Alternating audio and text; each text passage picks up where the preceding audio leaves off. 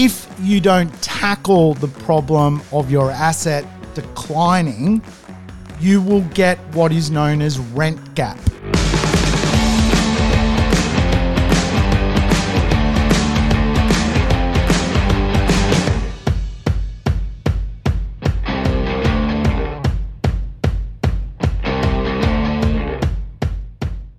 Welcome to the Urban Property Investor. I'm your host, Sam Saggers, here to help you crack the code of real estate wealth. Today's show, another code cracker. We're going to dig into more questions that I failed to answer last time we met on the Urban Property Investor.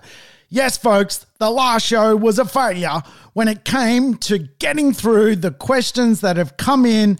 What is on your mind? I'm here to conquer it. Today, we're going to tackle some more questions.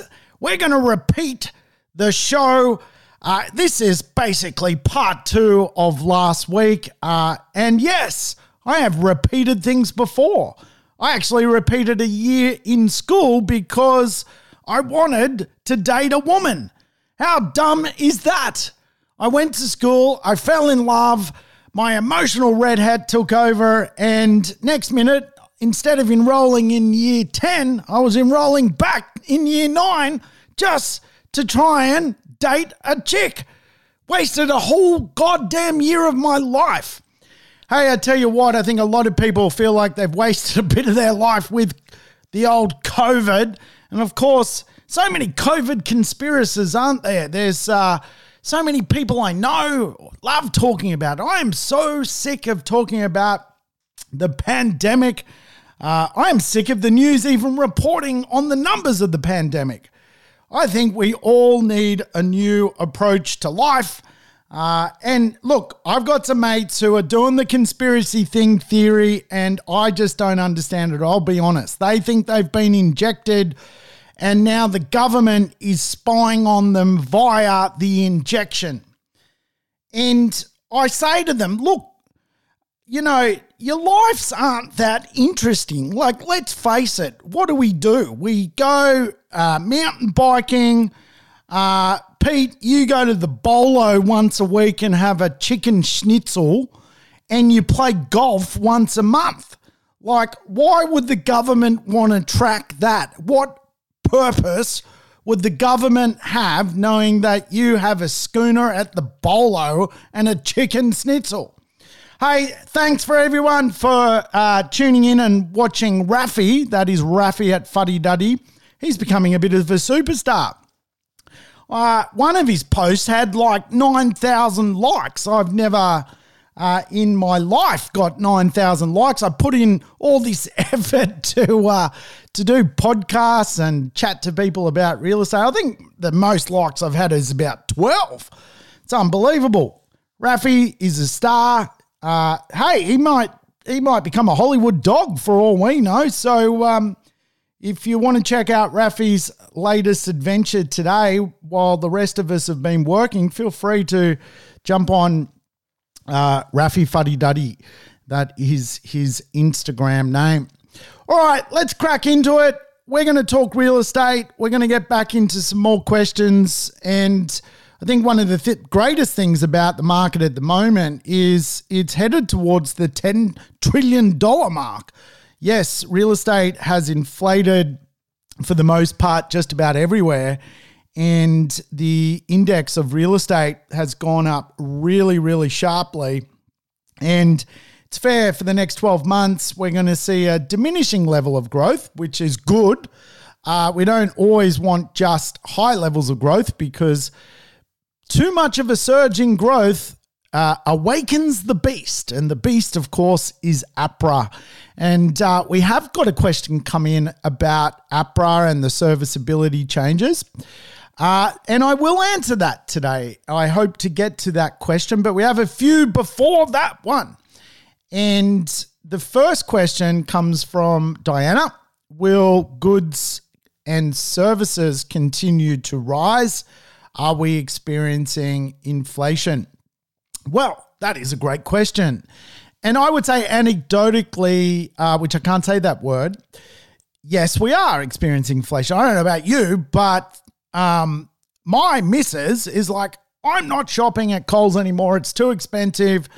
And now, for the first time in my life, I am at Aldi. I went through Aldi for one of the first times in my life the other day and got some German goat soap.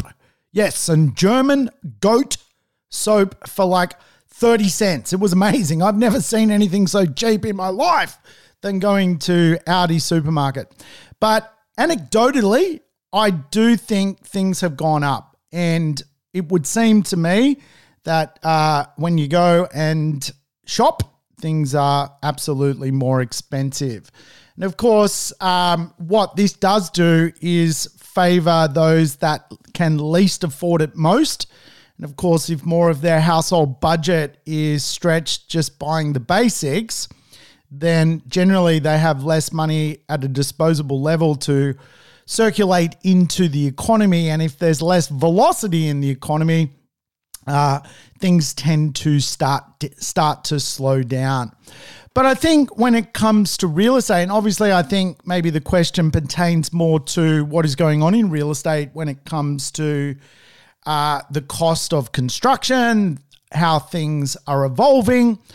And I think there are a few mechanics at play here. The first one is climate change around the world. A lot of the timber forests have actually burnt down of late. The 2019 bushfire absolutely devastated much of the timber industry here in Australia that provides timber for basic household goods. And of course, to build homes, quite often homes are also timber framed. And as such, one of the big challenges is actually the cost of materials when it comes to build. Materials have fundamentally gone up. And a lot of that also has to do with logistics. At a worldwide level, everything has slowed down logistically. Freight is actually sort of challenged at the moment. To import things has cost more and more and more because of the cost of freight. And what is fundamentally happening is freight is filling up and a boat is going from one country to the next.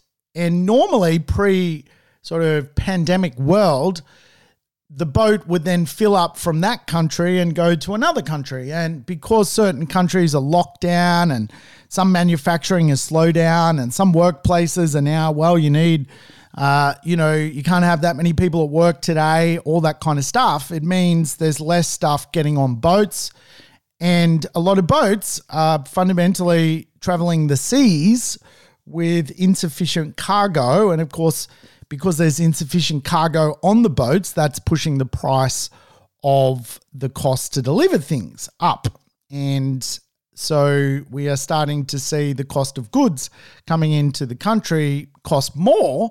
And certainly that is across all real industries at the moment.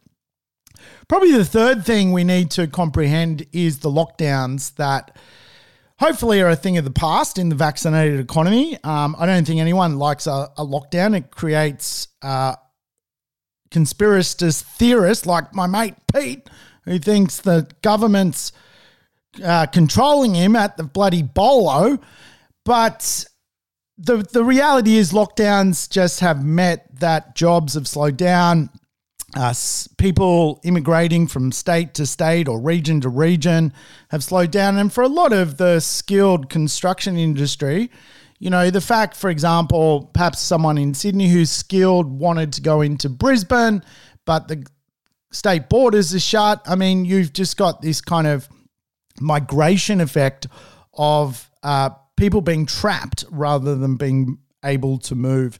And of course, for a lot of the construction industry, they were also locked down, or sites have been put into a space where less people have been able to work on the site.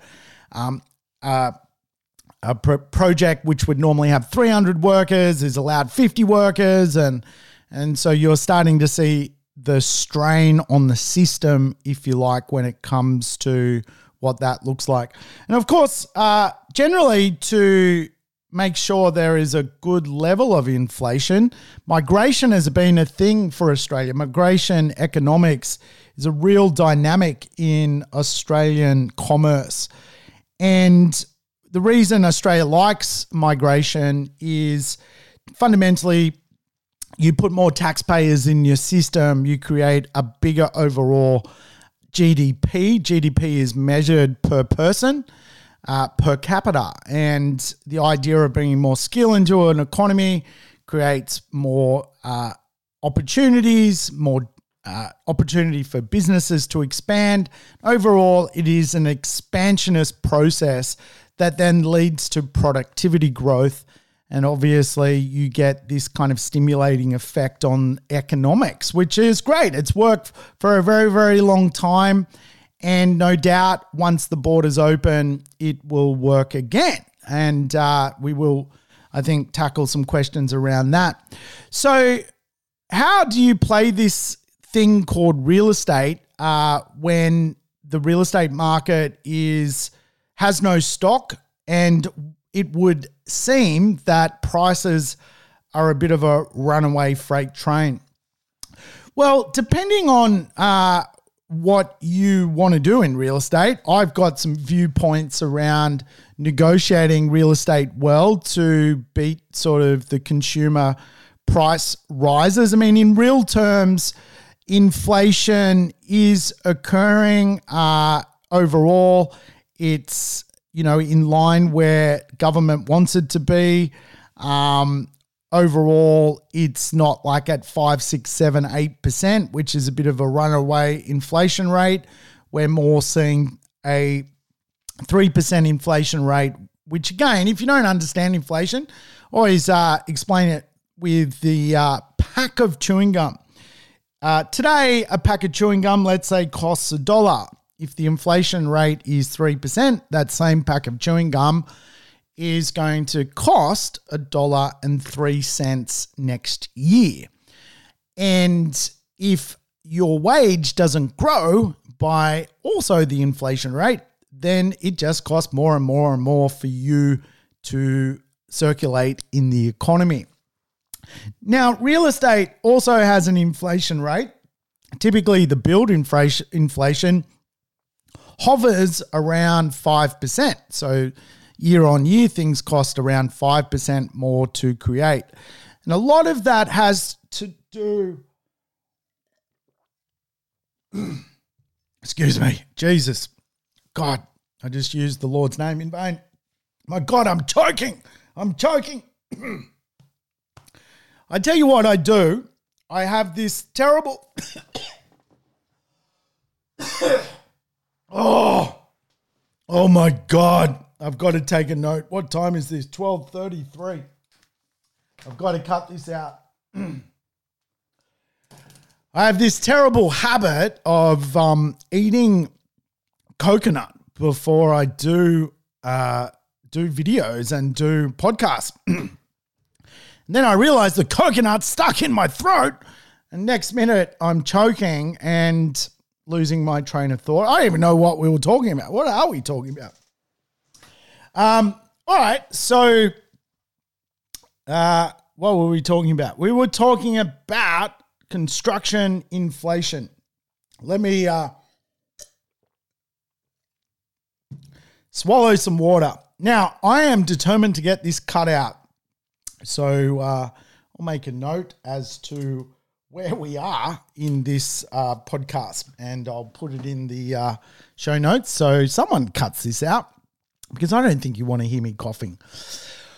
All right, so basically the idea of inflation is that, things are going to cost more, and typically in the build inflation space, things do cost more, and generally a lot of people worry about supply, but quite often supply comes through at a more expensive rate, and if anything, continues to help lift values of real estate. However, I've got some ways to avoid the inflation train when it comes to real estate. Obviously, particularly if you're looking to buy a more modern property. Now, I'm a big believer in the blend.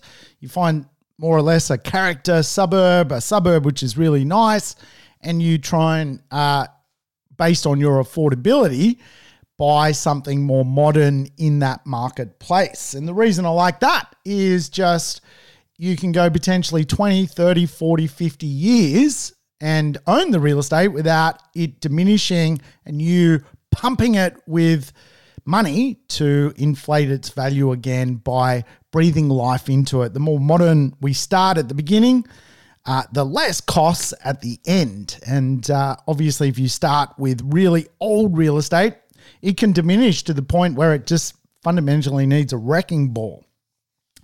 So how do I get around the inflation? Well, the first thing is, if you study real estate, is to follow landowners and land bankers. Land bankers are a great way to find real estate which has been owned for a long period of time. And if that land banking concept is part of the production of real estate, then quite often you can find real estate which, even if built new, is less expensive than the secondhand marketplace. I recently did a deal down in Melbourne, brand new real estate, cheaper, same size, everything, cheaper than the secondhand marketplace. How did I do that? I looked for people that owned real estate in that neighborhood as developer land bankers, and I went to them and put a deal together. Land owners or land bankers. Now, some land has been banked for 30 years. So obviously the person who bought that land bought it at a very, very affordable rate back in a different era. They've made bucket loads of money already. And for them, they don't necessarily need to make even more money.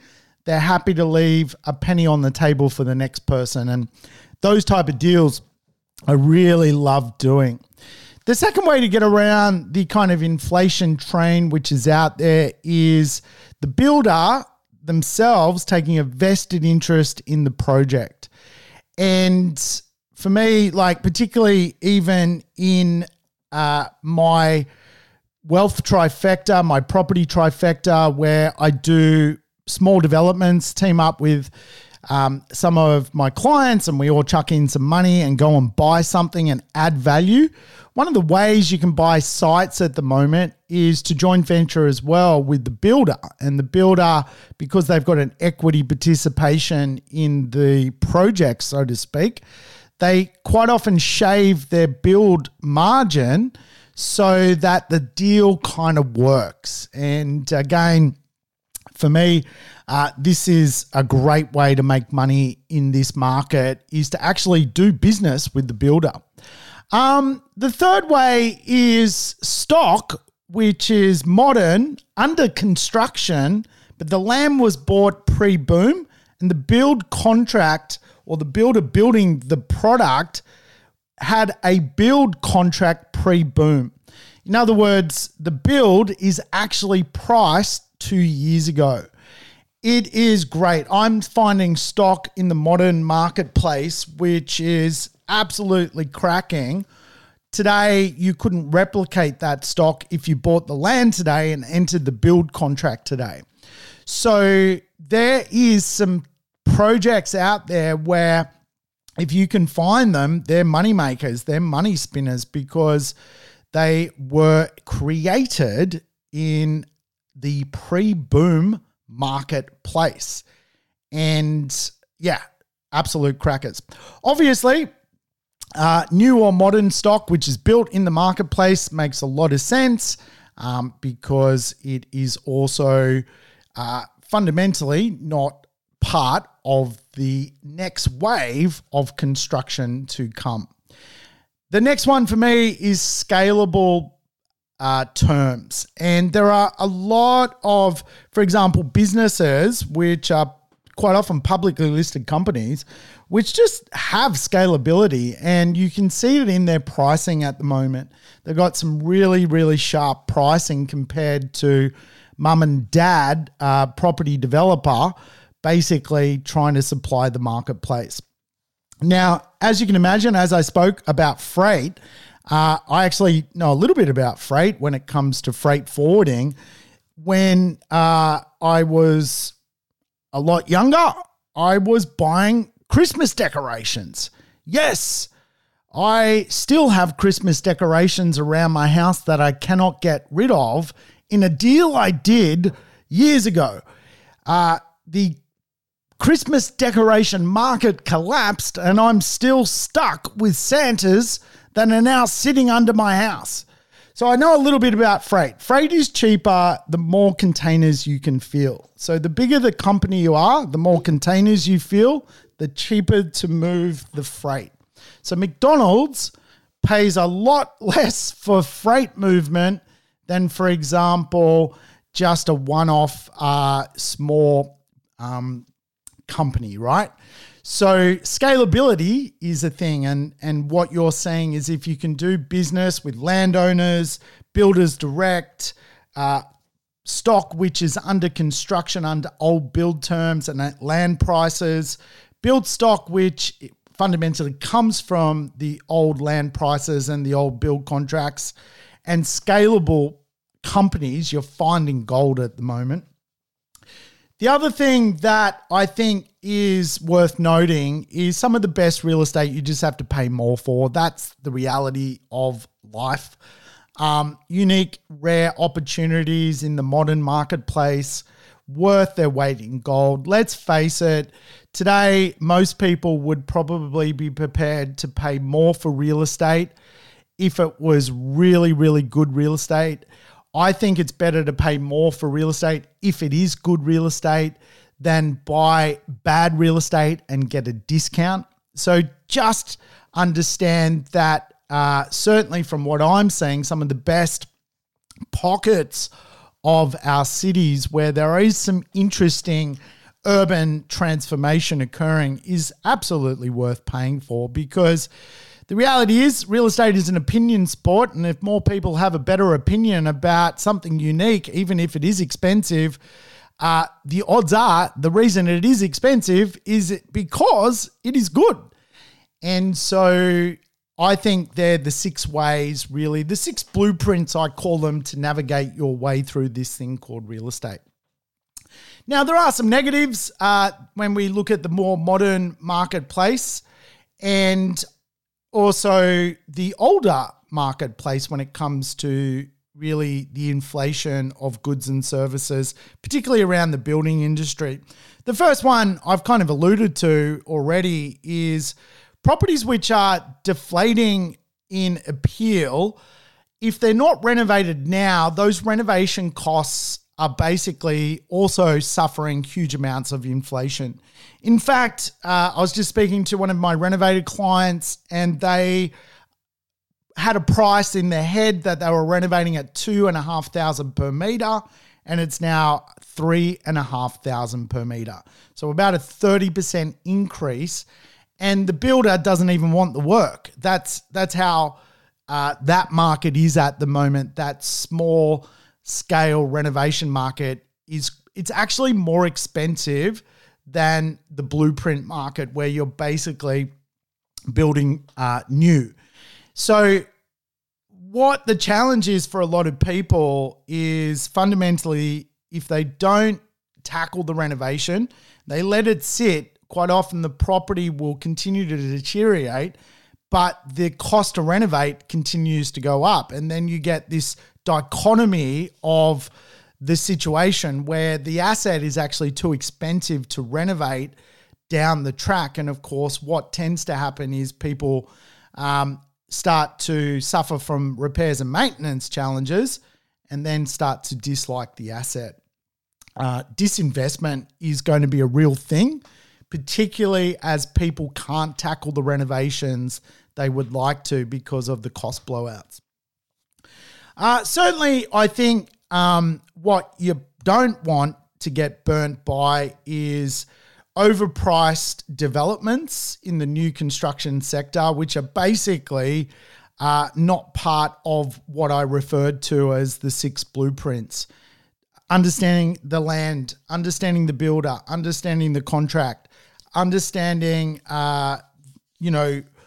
where the market is at. And the reality is a lot of stock won't even get off the ground now because it is priced too high, and the market is not stupid.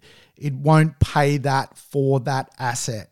And so you'll see a lot of properties getting shelved in the new construction, which is an oxymoron because we need new construction to bring down the price to help with affordability, but absolutely it's not going to happen because of where the mathematics are on the future supply train of real estate. Also, I think one of the things you'll start to see into the future is the Big Mac effect. The Big Mac effect, of course, in the 1990s, you went and bought a proper Big Mac. It was the size of your head. Today, a Big Mac is like a cheeseburger. It's pretty small. And real estate goes through this Big Mac effect where it shrinks. And a lot of economics does that. It's not just the property industry. I guarantee you, if you go to Coles, you think you're buying something which has actually shrunk. You're picking up the Vegemite and you're like, oh, it's still $4. And you're like, but it's not 300 grams anymore. It's 220. Shrinkation. Shrinkation is a skilled way industry gets around price challenges. And of course, there is a bit of shrinkation going on. And shrinkation in the wrong marketplace is a challenge. You know, if you're going to the edge of a city, you know, people move to the edge of the city for space. And then if you're seeing houses at 200 square meters of land, but they're 70 kilometers from the city, well, that's a problem. That's shrinkation. And the reason it's shrinking is people at the edge of the city have a limited budget. So how do you make the product work for their budget? You shrink it. And this is, again, just things we need to be quite mindful as we navigate this thing around this thing called real estate.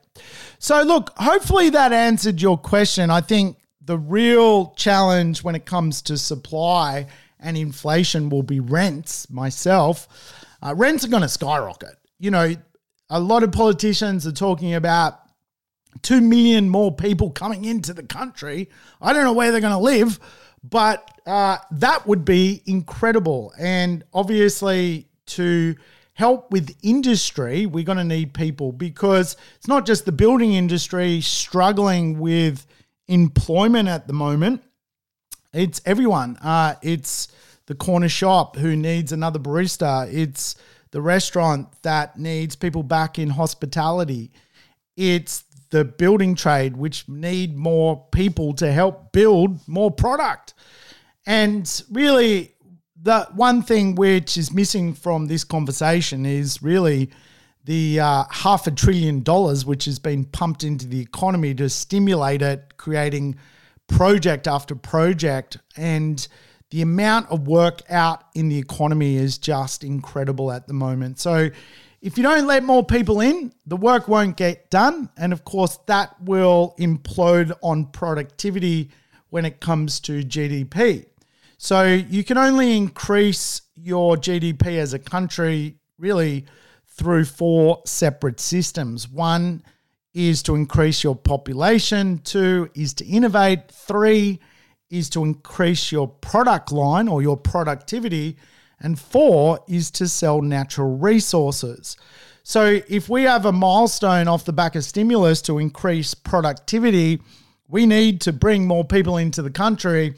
And I guarantee you, every state leader, every politician, everyone in Treasury wants to pump people back into the economy. And of course, they're going to need a home. Migrants don't typically bring homes with them. And I think later in 2022, certainly early 2023, you are going to see one of the biggest rental booms Australia's ever seen. And I think I alluded to this last episode, the failure episode, that inequality will be the next conversation because rents are just ballooning in most marketplaces. Sydney and Melbourne got to play a bit of catch up just because the Sydney and Melbourne market typically are the first places where migrants come to when they come to Australia. So they certainly act as generally the first part of the puzzle. Then as these alpha cities like Sydney and Melbourne become so expensive, people inside the country kind of adopt to go to feeder cities or southeast Queensland. And what you'll start to see is a reversal of the rental fortunes of Sydney and Melbourne. But look, I got 2 properties myself up in Newcastle, feeder city to Sydney. I bought them a while ago. I just got basically a $45 rent increase on both those properties. They're very similar to each other. $45 per, so it's $90 is my rent increase. I just sent my property manager a bottle of Penfolds something or other, St. Henry's, is that what it's called? Penfolds St. Henry's, to say thank you. I mean, what a great result. That's an extra, $4,000 a year in my pocket. So it's starting to happen, right? It's starting to happen. Certainly the regionals have felt it, places like Newcastle, and we will start to see the cities absolutely feel it when those borders begin to open. So the inflation on what that looks like, I mean, typically Melbourne has been the beneficiary of the rent conversion for migrants, and no doubt will continue to attract that kind of fuel coming into the system. So I think the big headwind for basically the rental market is actually just how much value the asset's going to balloon. I think we are going to see the typical quintessential cycle move from less capital growth to more yield growth into the future, which is pretty exciting, I think. So we've done one question. Oh my God, we've had everything happen in the last 30 minutes. I've choked, I've nearly died. And now we're going to question 2. I don't even know if we're going to get to the finance question. This question comes from William. You talk about inequality a lot, but we are yet to see inequality. What are your concerns? Okay, well that's a good question. And I think one of the challenges as to why we haven't seen much inequality is we've been blessed, right? Australia has been living in the clouds for a very long time. And if anything, as a people, we have an ego which is she'll be right. And so far, she has been right. However, I think without question, without bringing everyone down, we probably need to get into the dirt a bit more when we have this conversation, because a mega trend around the world is inequality. The rich are getting richer and people aren't keeping up with the rich, that is for sure. The Australian middle class has definitely been split in 2. And once you see this rental bonanza happen, typically the people who can least afford it are not homeowners and also not property investors. They are actually the tenants of property investors. And when we see this rental boom and we start to see society start to deal with that, I think you're going to really start to walk into this conversation of inequality at a very end of the market which can least afford it most. Certainly when it comes to inequality in community, absolutely, you know, I'm from Sydney. Sydney is Monaco now. And I mentioned this last podcast, you know, Sydney is really divided into 2, Sydney Harbour beaches, that kind of inner west, lower North Shore. And then you've got Western Sydney, 2 different places. And the inequality inside of Sydney, you can feel it. It is policed differently. It is, you know, Sydney, good Sydney, the nice beachy Sydney and harbour Sydney it's Monaco today. The amount of wealth in that part of the world would rival anywhere else in the world. So it is going to come our way. The reason I flag it all the time is I think being a property investor is not just about what happens to us today, but actually almost looking into the future and trying to work out where this is all headed. And again, I think one of the biggest problems the property market faces will be government intervention into the rental market to help people who can least afford it. And I certainly think what that looks like is disinvestment into the future. And probably this is one of the reasons, again, why I like more modern real estate is the future of disinvestment. Now, just think of, if you don't understand what disinvestment is, you've got to look at a real estate through what is often known as rent gap theory. Rent gap theory is just a theory where real estate falls into disinvestment. So I'll explain it. I'll do my best to explain it. It is quite visual, and obviously I don't have a visual tool to pump into your earballs. But the best way to understand it, the point in time you buy a property, you have to go on a journey. The biggest problem for property investors is going and traveling through time. As property grows older, the actual structural asset diminishes. The longer you own an asset which is diminishing structurally, you fall into a category where the rents start to drop because the asset is considered less appealing as newer product comes into the marketplace. Now, if you don't tackle the problem of your asset declining, you will get what is known as rent gap. The rent gap is basically the gap between what the potential of your property is and where your property actually sits. Now, the challenge for many property investors with inequality coming into the future, if the rents don't continue to rise because the government basically says people can't afford the rent increase, the motivation for the landlord to do a $100,000 renovation is not there. When the asset falls into this category, because the landlord can't increase the yield because of inequality, the asset starts to decline and it goes into what is known as disinvestment. Now, again, if you've got the right tenants in the right part of the economy, even if you buy a property and you reinvest in it by doing a renovation during the journey of owning it, that marketplace usually has a yield which is worth the renovation. In other words, would you really go and renovate a property if it was going to cost you $150,000 to do it and your rent's only going to go up $25 a week? The short answer is no, you won't do it. And this is what a lot of landlords fall into the trap of.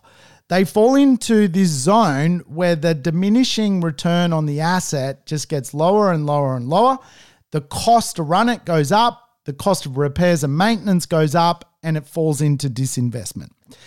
Now, obviously, I like to coach, start with a modern property. When you go into this rent gap concept where your property is less appealing, it's pretty easy to fix it up because you're just talking minor renovations, really a rejuvenation concept where you're adding, new carpet paint, maybe fixing up the kitchen a bit, and you're spending $40,000, but you're getting another $40, $50, $60, $70 a week in rent because you're in the right part of the marketplace. Now, where disinvestment becomes a real problem is if you're in a marketplace which is quite low socioeconomic to begin with, when other landlords also choose not to reinvest in the neighborhood, then not only do you get disinvestment on your asset because you're not choosing to upgrade your asset, but as your neighbors are going through the same problem because they also don't want to upgrade their asset, the overall appeal of the suburb drops. And when a suburb drops in appeal, obviously, it's either going to fall into this category where someone sees it as a rough diamond for future gentrification, or they will just see it as a horrible place and not a place to ever want to live in. And of course, as a property investor, what that leaves you as an outcome is a property which is under rented with a huge capital cost ticking time bomb problem with low appeal to the overall marketplace. And again, I've mentioned this stuff before. You just want to avoid this functional obsolete marketplace.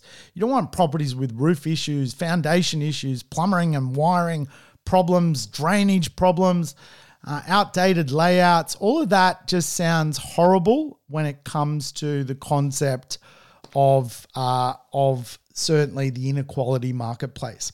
So to answer the question, has inequality been a thing for the last 2 decades? No. Will it be a thing into the next decade? Yes. I absolutely think it will be. And again, look, I'm just here to give you a briefing. You don't have to like my point of view. You don't have to agree with my point of view. You can take 10% of what I'm saying and listen to someone else and get 10% of them. And you can do 10 people and 10%. And if that forms the view for you as a property investor, that's great. I'm just here to give you a briefing. Like I said, just think of me as someone who works for you. You're the boss. I've come to give you the inequality briefing. It's my version of the world. You don't have to agree with it. If I'm wrong into the future, I'm cool with that, because at the end of the day, if I help people just buy into where the more money is, that's a perfectly good rationale on its own accord, right? So we got another question, and we're plowing through the questions now. The next question comes from Damon C. Geopolitical relations with China are now at an all-time low. Is the Chinese market now slipping away from Australia, and is Australia going to be impacted by the Chinese property market sliding in value? Big question. Wow, there's a lot in that to unpack. Geopolitical relations. The world is deglobalizing. The reality is we went through a radical globalization movement where there was a lot of interworld trade, where you fundamentally saw this almost like utopia version of the world where all countries will trade equally. Brexit is a real thing. The United Kingdom basically stuck the finger up at Europe. Donald Trump was the president of the United States, which is as strange as it comes in my world. But why he became that person was a lot of people felt downtrodden in Middle America, and really a lot of the idea of globalization was really why he was elected, because Americans don't want globalization. They want deglobalization. They want America first, right? So hence why we've been through some crazy stuff, haven't we? So deglobalization is now a thing, and countries need to choose their trading partners very, very carefully. And I think, you are seeing some rhetoric around, old friends trading with each other as opposed to this kind of new world of relationships. I think we need to understand the big emerging economies of the world are the BRIC nations: Brazil, Russia, India, and China. And obviously having decent relationships with all those countries leads to prosperity and trade. And obviously Australia is the world's biggest quarry. Generally, developing countries need steel. And steel comes from really two places. It comes from Australia and it comes from Brazil, which happens to have all the iron ore and plenty of the coal. So the reality is Australia and certainly the BRIC countries will continue to have a relationship because of what Australia generally offers to an emerging country. An emerging country needs steel. They need to build things. They need to go, holy shit, we don't have a train station. We need steel to make a train. We need steel to make train lines. And of course, when you go to emerging countries, and I would say, China has certainly emerged as a powerhouse. It's no longer, what it was, and is certainly a different world to the world I first visited when I was 12 years old. I'll tell you about that. But at the end of the day, Australia provides a service to certainly a lot of these countries and will continue to do so.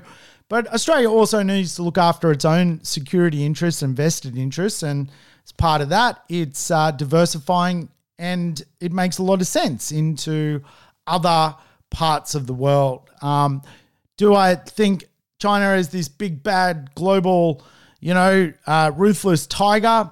Oh, look, I'm sure there's all sorts of propaganda either way. I don't really buy into, the big overarching, conversations in the geopolitical space. It's not my wheelhouse, if you like.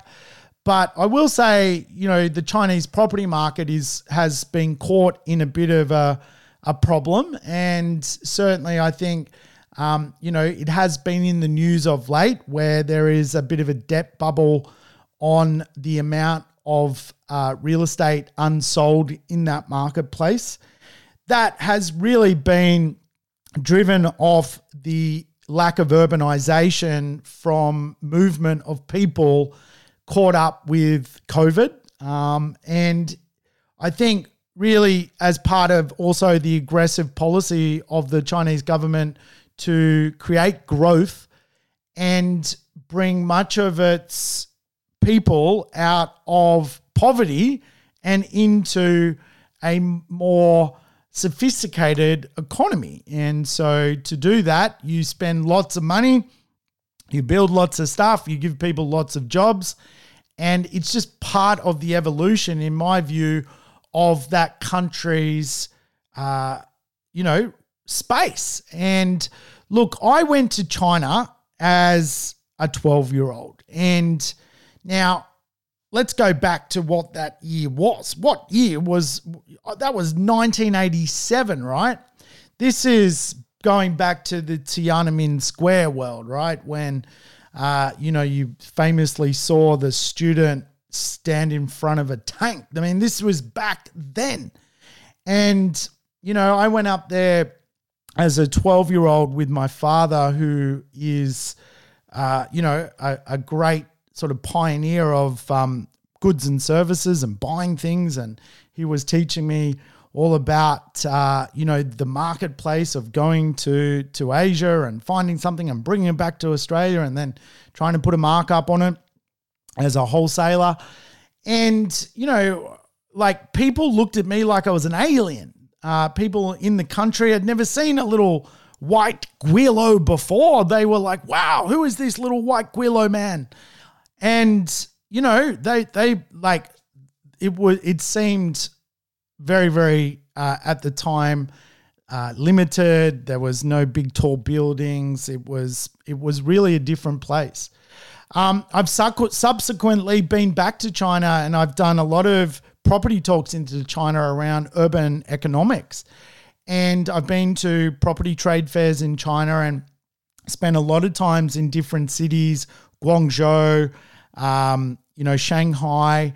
And it is amazing. It is like, beyond Australian cities with technology. It is incredible. If you've got a chance to go and travel through China, you will see the two worlds, the dichotomy of the rural and the almost poverty of the rural versus the prosperity of the urban in the Chinese landscape. And they've got cities there which they've, built, which are, like Silicon Valley, right? And, one thing that is quite often hard to fathom for Australians is, we have kind of two cities with over 5 million people being sort of Sydney and Melbourne. In China, they have 100 cities with over 5 million people. So, they've got some big places. And again, their birth rate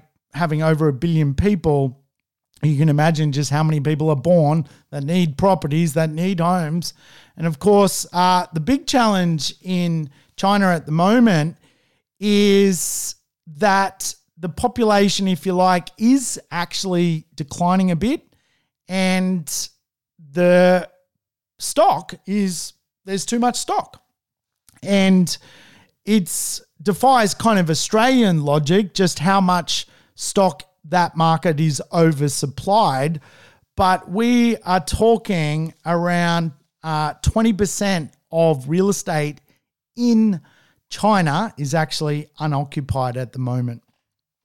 That's around 50 million properties. 50 million properties.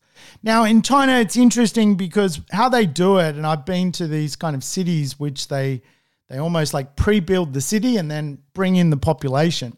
What they'll do is they'll build buildings and complete them on the outside, but not complete them on the inside. So you've got, for example, apartments that are just not fitted out. There's no new kitchen in them, bathroom, things like that. So they're kind of like concrete structures, if you like. And because obviously it's still a communist or socialist country, Xi Jinping famously quoted that property is for a roof over people's heads. And since really that quote, property investment has been on the decline inside of China. And as such, you've got this kind of double effect where the problem of these oversupply of stock is going to take a little bit of time for the system to absorb it. And one of the challenges is the amount of debt that a lot of the developers have taken on in China, which is so much more than, for example, local Australian developer debt or even debt in really OECD countries. Debt levels here in Australia when it comes to developers borrowing money is actually quite low. Australia's developers, if you like, went through their debt ceiling in the GFC back in 2007 and 2008. How developers borrowed money was far more reckless than it is today. And if anything, it was a bit of a free-for-all. You could get money quite easily. You could, pretty well go and borrow tens of millions of dollars to do a development without that many checks and balances. And of course, this created a big debt ceiling for developers back then. And when I was negotiating deals back in that period, there was a lot of developers in liquidation. There was a lot of built stock which was fundamentally in receivership. And it was very common for me to do receivership deals. I was out doing business with not real estate agents, not developers, but accountants. Accountants had projects in receivership and would sell at 30, 40% off market value. Since the GFC, there were some rules and regulations to tighten up the development industry to almost make it impossible for a developer to go into receivership. And what that does obviously creates a stable marketplace where stock is not dumped on the market. And because of that kind of, policing policy of the banks to the developers, it today is quite difficult to be a developer because of the amount of equity you have to put in to run a development. What that does, of course, is safeguard all of us that there is no major dumping of stock when there is an oversupply. And Australia had an oversupply 2014, 15, 16 into 17. Stock levels were quite high. And again, you never saw this mass receivership problem in the marketplace because Australian developer debt levels were very, very low. Chinese debt level for developers, very, very high. Very, very high. Much higher than Australia. And as such, I think you are going to see a Chinese form of receivership. And really what that fundamentally means is you are going to end up in a place where the Chinese government will step in and no doubt have to command the economy because it is a command-led economy. And, it's not really a Lehman Brothers end of the banking system. Is basically an internalized problem inside of inside of China. And as such, I think, you will see bailouts from the Chinese government to prop up that system. Will it affect Australia? I don't think so. I don't think Australians really care what happens in China, do they? It's not really affecting the economy or the sentiment at this point in time. I don't see it as a major problem. Again, could be wrong. It's just my view. It's my briefing to you. You form your own opinion. Last question I think we need to get to is the APRA changes to lending and what impact that will likely have. Certainly, anytime APRA steps into the market, it does create a little bit of a cooling effect, which of course can be a good thing. And if anything, I know this sounds counterintuitive, but slowing up the market would be not a bad thing for the market right now. Too much growth is not a good thing because too much growth brings a sledgehammer from the regulator in real estate, and it really does almost create a stagnation of money moving. And so for me, I just much prefer good moderate levels of growth, consistent things like 5% rather than another 30% year of capital growth.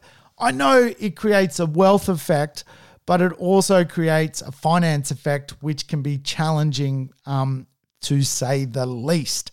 So what do I see next from APRA? Well, they'll be watching the market closely, and if it continues to be a runaway freight train, they will continue to apply pressure to fundamentally slow it down. As it stands at the moment, basically the serviceability calculator has morphed a bit. Now, basically, the best way to understand the serviceability calculator governed by APRA, it's kind of a fake interest rate. So we all know the cash rate is like so low at the moment, 10th of 1%. We all know we can go borrow money for like 3.5% as a property investor. What APRA then does to the banks is add a buffer to the ceiling of how people are calculated. So what that buffer does, it acts as a shock absorber should rates actually go up. So for example, if you can borrow money at 3% and a bank is assessing you at 6%, it means that fundamentally, if you are approved to borrow money, should the interest rates climb by 3% more, in theory, you should still be able to service the debt on that loan. So every time the prudential regulator steps in, it's not such a bad thing because we don't want loose cannons borrowing money who, if interest rates do move, they can't afford what is happening because then they dump the stock. So the reality is we kind of have to love this kind of stuff and learn to appreciate what it is actually trying to do, because good prudential regulations, in my view, make smart economics. I don't like government meddling with everything. I think government, in some respects, is taking control of this whole economy. But when it comes to not giving wackos money, like my friend Pete, who goes to the bolo to have a schnitzel, I think the government is following him, then, it's probably a good thing. We don't need Pete getting more money because, it's a bit loose, right? So what that obviously does is remove a section of buyers from the market. And when you remove more demand from the market, it slows the market down. Will this buffer significantly change the market? I don't think so. Certainly the problem in the market is, in my view, not the demand, not people's ability to pay debt. In my view, the biggest challenge in the market is the lack of stock or lack of supply. And so, the fact that we can't resupply the market with stock is probably the biggest challenge when it comes to curving prices into the market.